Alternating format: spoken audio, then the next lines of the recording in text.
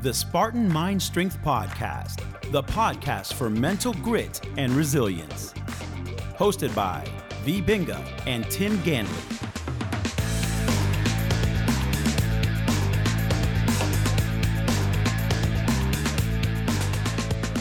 Hello, this is Tim. And this is V, and we welcome you to another episode of the Spartan Mind Strength Podcast. And today we're going to talk about the number one question we constantly get asked. Stay tuned, we'll be right back.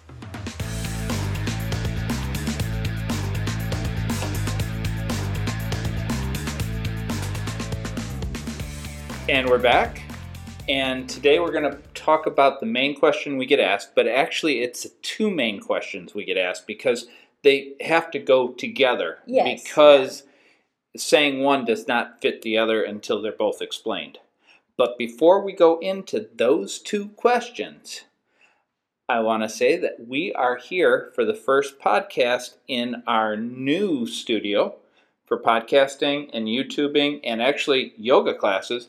In downtown St. Pete, we opened up our studio, Yoga Energy, downtown St. Pete, 1010 Central, St. Petersburg, Florida. Florida, Yep. exactly. Not Russia. Not However, Russia. I wouldn't mind going to Russia and opening up a studio there too, but we got to stay here right now.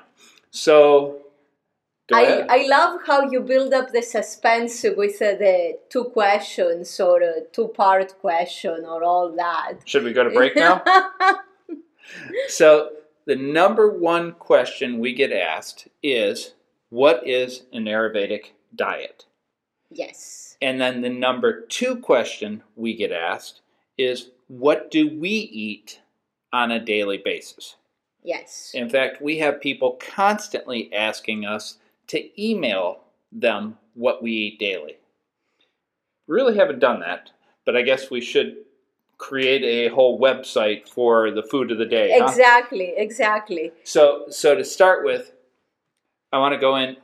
We practice Ayurveda prior to 500 AD. So it's completely different than what's being taught in most of the Ayurveda schools. Yes. In most of the Ayurveda schools that teach 500 AD and after are vegetarian or vegan. Yes. Yeah. Because it was a political shift in Ayurveda at that time. But Charaka, who wrote the first books, talks about Ayurveda and meat. Yes. He talks about eating vegetables. He talks about eating rice. But the main thing he talks about is eating meat. Exactly. So can you explain first what is an Ayurvedic diet that is more of today's content as far as, say, going to Dr. Ladd's school? Yeah. So, because they told you literally you had to eat this way. Yeah, exactly. They also told me that I would lose my family and friends going through the school, which I can see happening if you eat the way they say to eat. So yes, the way they were recommending us to eat was vegetarian, and the vegetarian is not a very precise definition. So they were including ghee. Okay. Let's put it this way: ghee was okay. So vegetarian, and you can eat ghee. Some people who call themselves vegetarian may not include ghee. That's why I'm clarifying. But that's it. And it was. And if you have trouble with your digestion, or if it is a colder time of the year, if it's a little bit more windy, if they label you as Vata, then you can eat. You should be eating more cooked foods, cooked warm foods. But if they labeled you as Kapha, if your body type was Kapha, or if it was not fall or winter, you can eat raw. So it was very interesting. Okay, and that all comes from 500 AD and to today. Yes. So, and with that, they also talked about if you're And sick. that comes from 500 AD to today, or from the interpretation of the particular teacher. Okay. So, yeah. And with that, also, they did say you can eat meat, but only if it's cooked and only if you're sick. Correct? Only if you're sick, actually, yeah. Only if you're sick. That was if you're sick or elderly or, yeah. So with that, if you're sick, you can eat meat because Yeah. meat cures. Yeah, meat cures everything, yeah. So They if you're admit. sick from being vegetarian, Yeah, you eat meat to heal yourself. yeah. So that was the whole concept, because they don't really even say what is sick. I know Exactly. that him and Dr. From the Ayurveda, a lot of the Ayurveda courses that Yes. we've taken, the doctors we've talked to, and they all tell us that only if you're sick, but they don't really give a definition. Exactly. That's the thing. Nobody actually spells out what it means to be sick according to the old Ayurveda. Yes. Okay? And in today's world, pretty much everybody is sick. Exactly. Everyone is sick because according to the old Ayurveda, you should have a tridoshik, a very well balanced digestive system.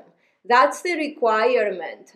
That's part of the requirements in order to be considered healthy. Okay, with that, if you eat a lot of vegetables, Yes. they have They what have in- anti-nutrients. And what is an anti-nutrient? An anti-nutrient is something that nature created that is not good for our gut.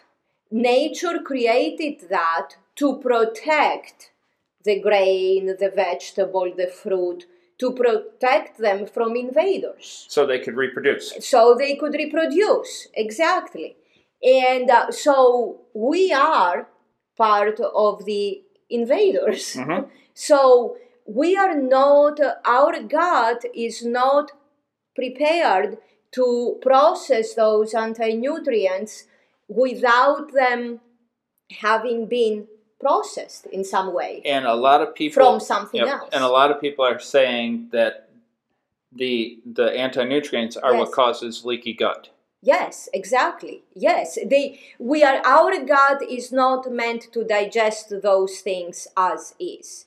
They have to be processed from somebody else, from the cow, from an animal, or from cooking, or from something else before they go into our gut. Okay. So they are gonna make us sick. And they may make us sick right away or over time. It depends. Okay, and that's so if you have an unhealthy gut, Yes, that means you're sick, yes, which then means you should eat meat. exactly. So the whole concept of if you being a vegetarian or a vegan, the whole concept is then you need to eat meat to heal. Yes. That's what Ayurveda says. Okay. It's common sense. So if we go even to today's Ayurveda, it Yeah. actually says eat meat. Yes, exactly. Even though they tell you don't eat meat unless you're sick, but yet if you're sick, which we all are, we should eat meat. Exactly. That's why it is so puzzling to me.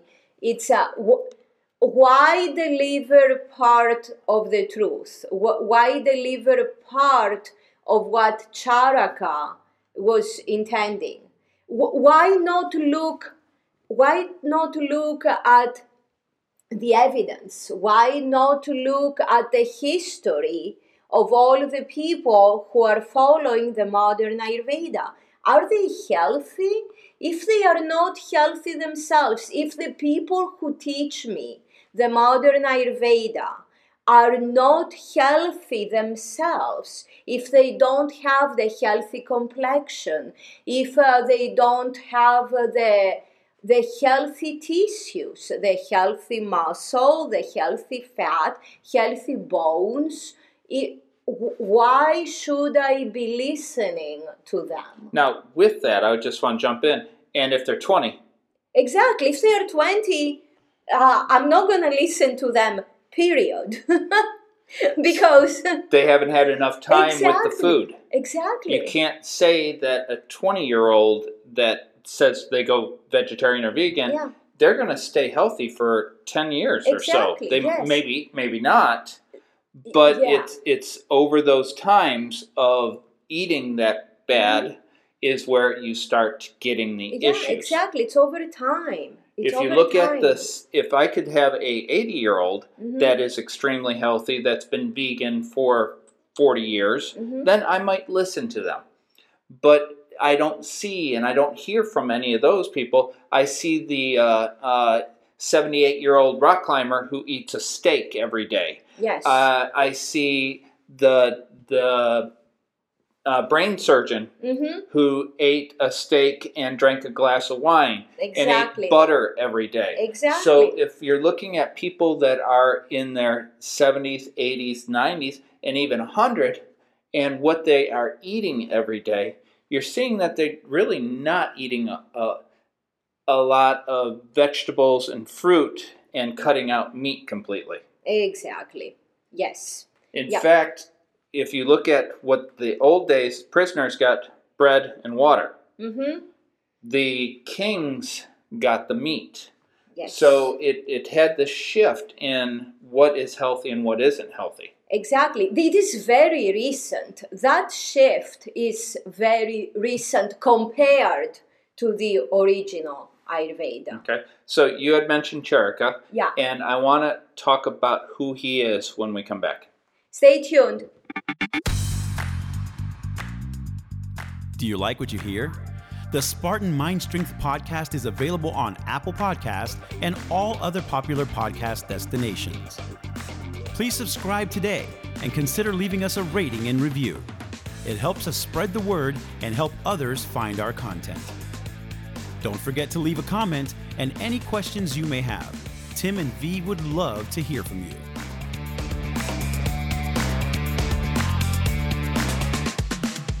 So who is Charaka? Oh, Charaka.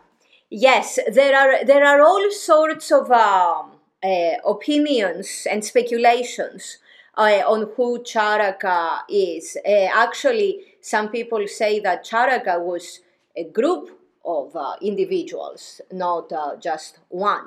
But there is enough evidence to say that Charaka lived at around 200 BC. Okay. And we were talking, the other stuff is 500 AD. Exactly. Is where the shift was. Exactly. So 200 BC. Yeah, BC. Charaka lived around 200 BC, and Charaka traveled a lot around India. And Charaka is considered the most precise, the most accurate school of medicine by even Vagbhata. And Vagbhata is considered pretty major in Ayurveda. He's one of the three, but he was afterwards. Okay. Yes. So Charaka is the original. Charaka is the original. He's the Shadizzle. He is the Shadizzle of Ayurveda, yes. Charaka is the original. Okay.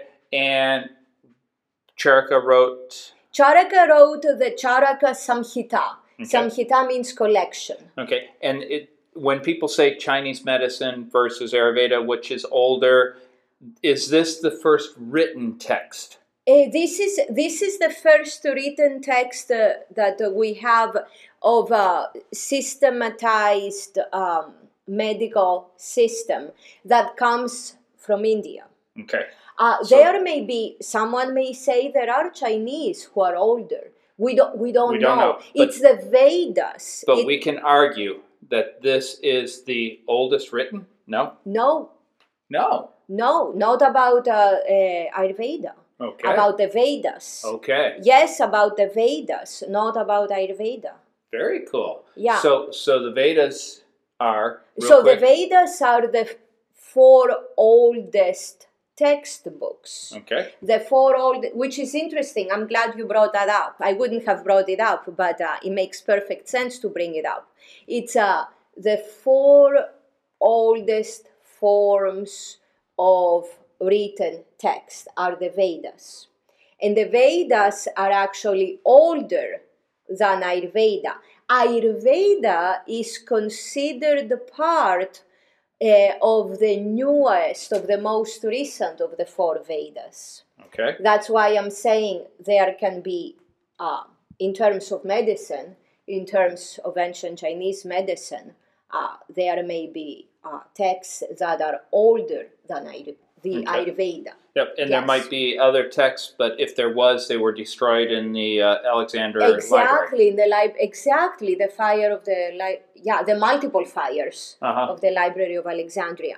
Now, why this is interesting and why I'm happy you brought that up is because Ayurveda, the point of Ayurveda was to make the community as healthy as possible. And it was focused on the human being, where a lot of the Vedas were focused on sacrifices and rituals and weird things out there.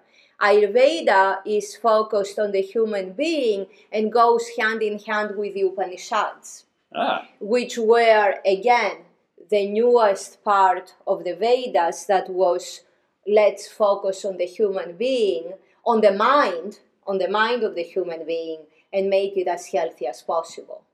So both Ayurveda and the Upanishads were for health. That's why they were eating meat. Okay. So, and one of the things that I know that you had told me about Charaka is this funny soup, and I haven't been able to find anybody on YouTube that talks about it. It's all vegan, but it's called meat soup. Yep. So how can you have a vegan meat soup? But anyways, he talks about eating meat soup constantly. Exactly.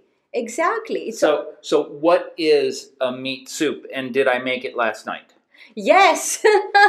A meat soup is basically take anything you can find from the animal, from the bird, from whatever, all different sorts of things. Take anything you can find and boil it.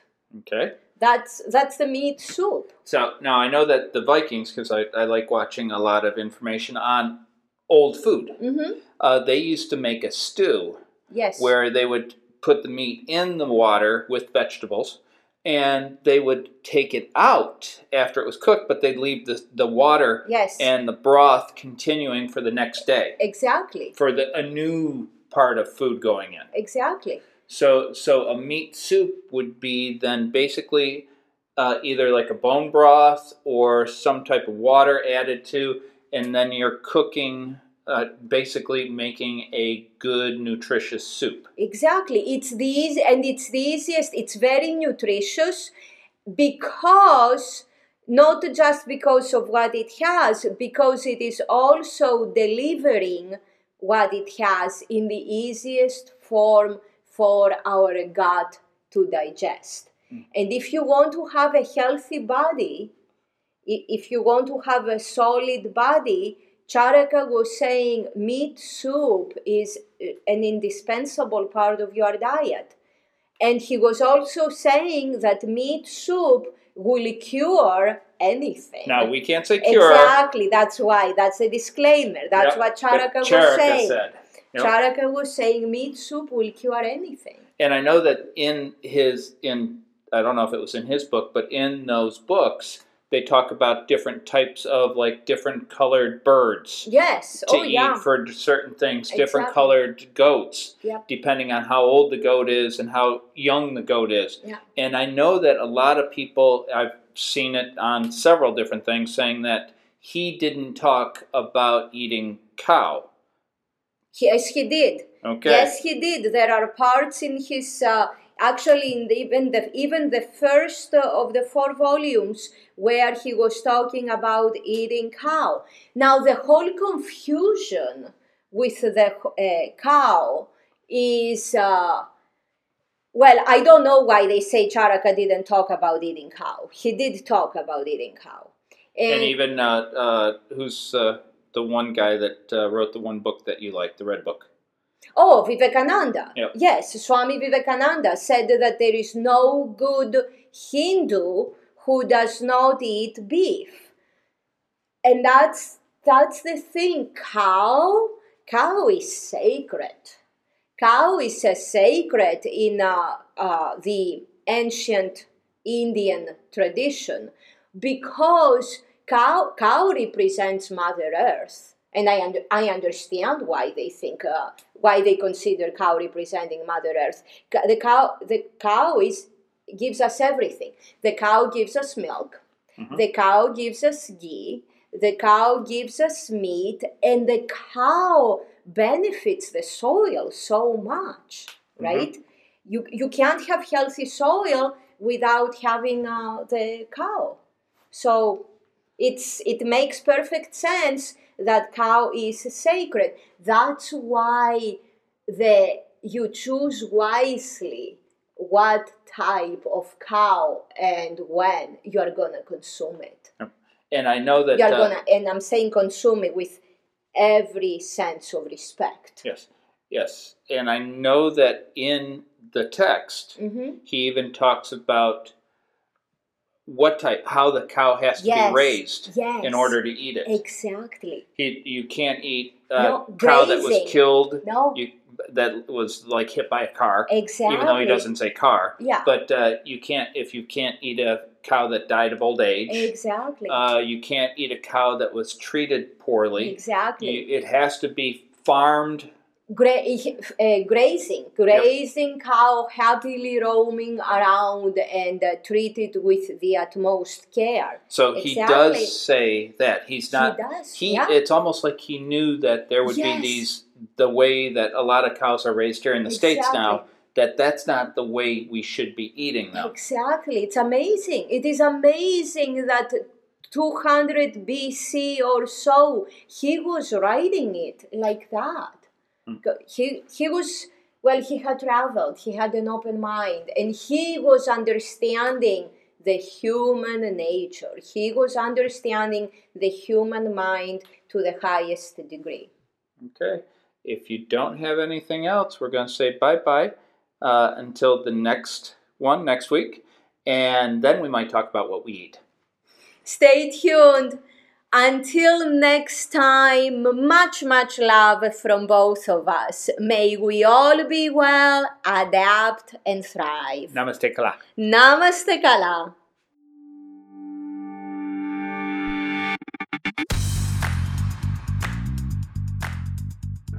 If you found today's show helpful, please give us a rating, a review, or both. And subscribe to the podcast and never miss an episode. As always, Namaste Kala, which in Greek means, may we all be well. This program, copyright True Fitness Incorporated, all rights reserved.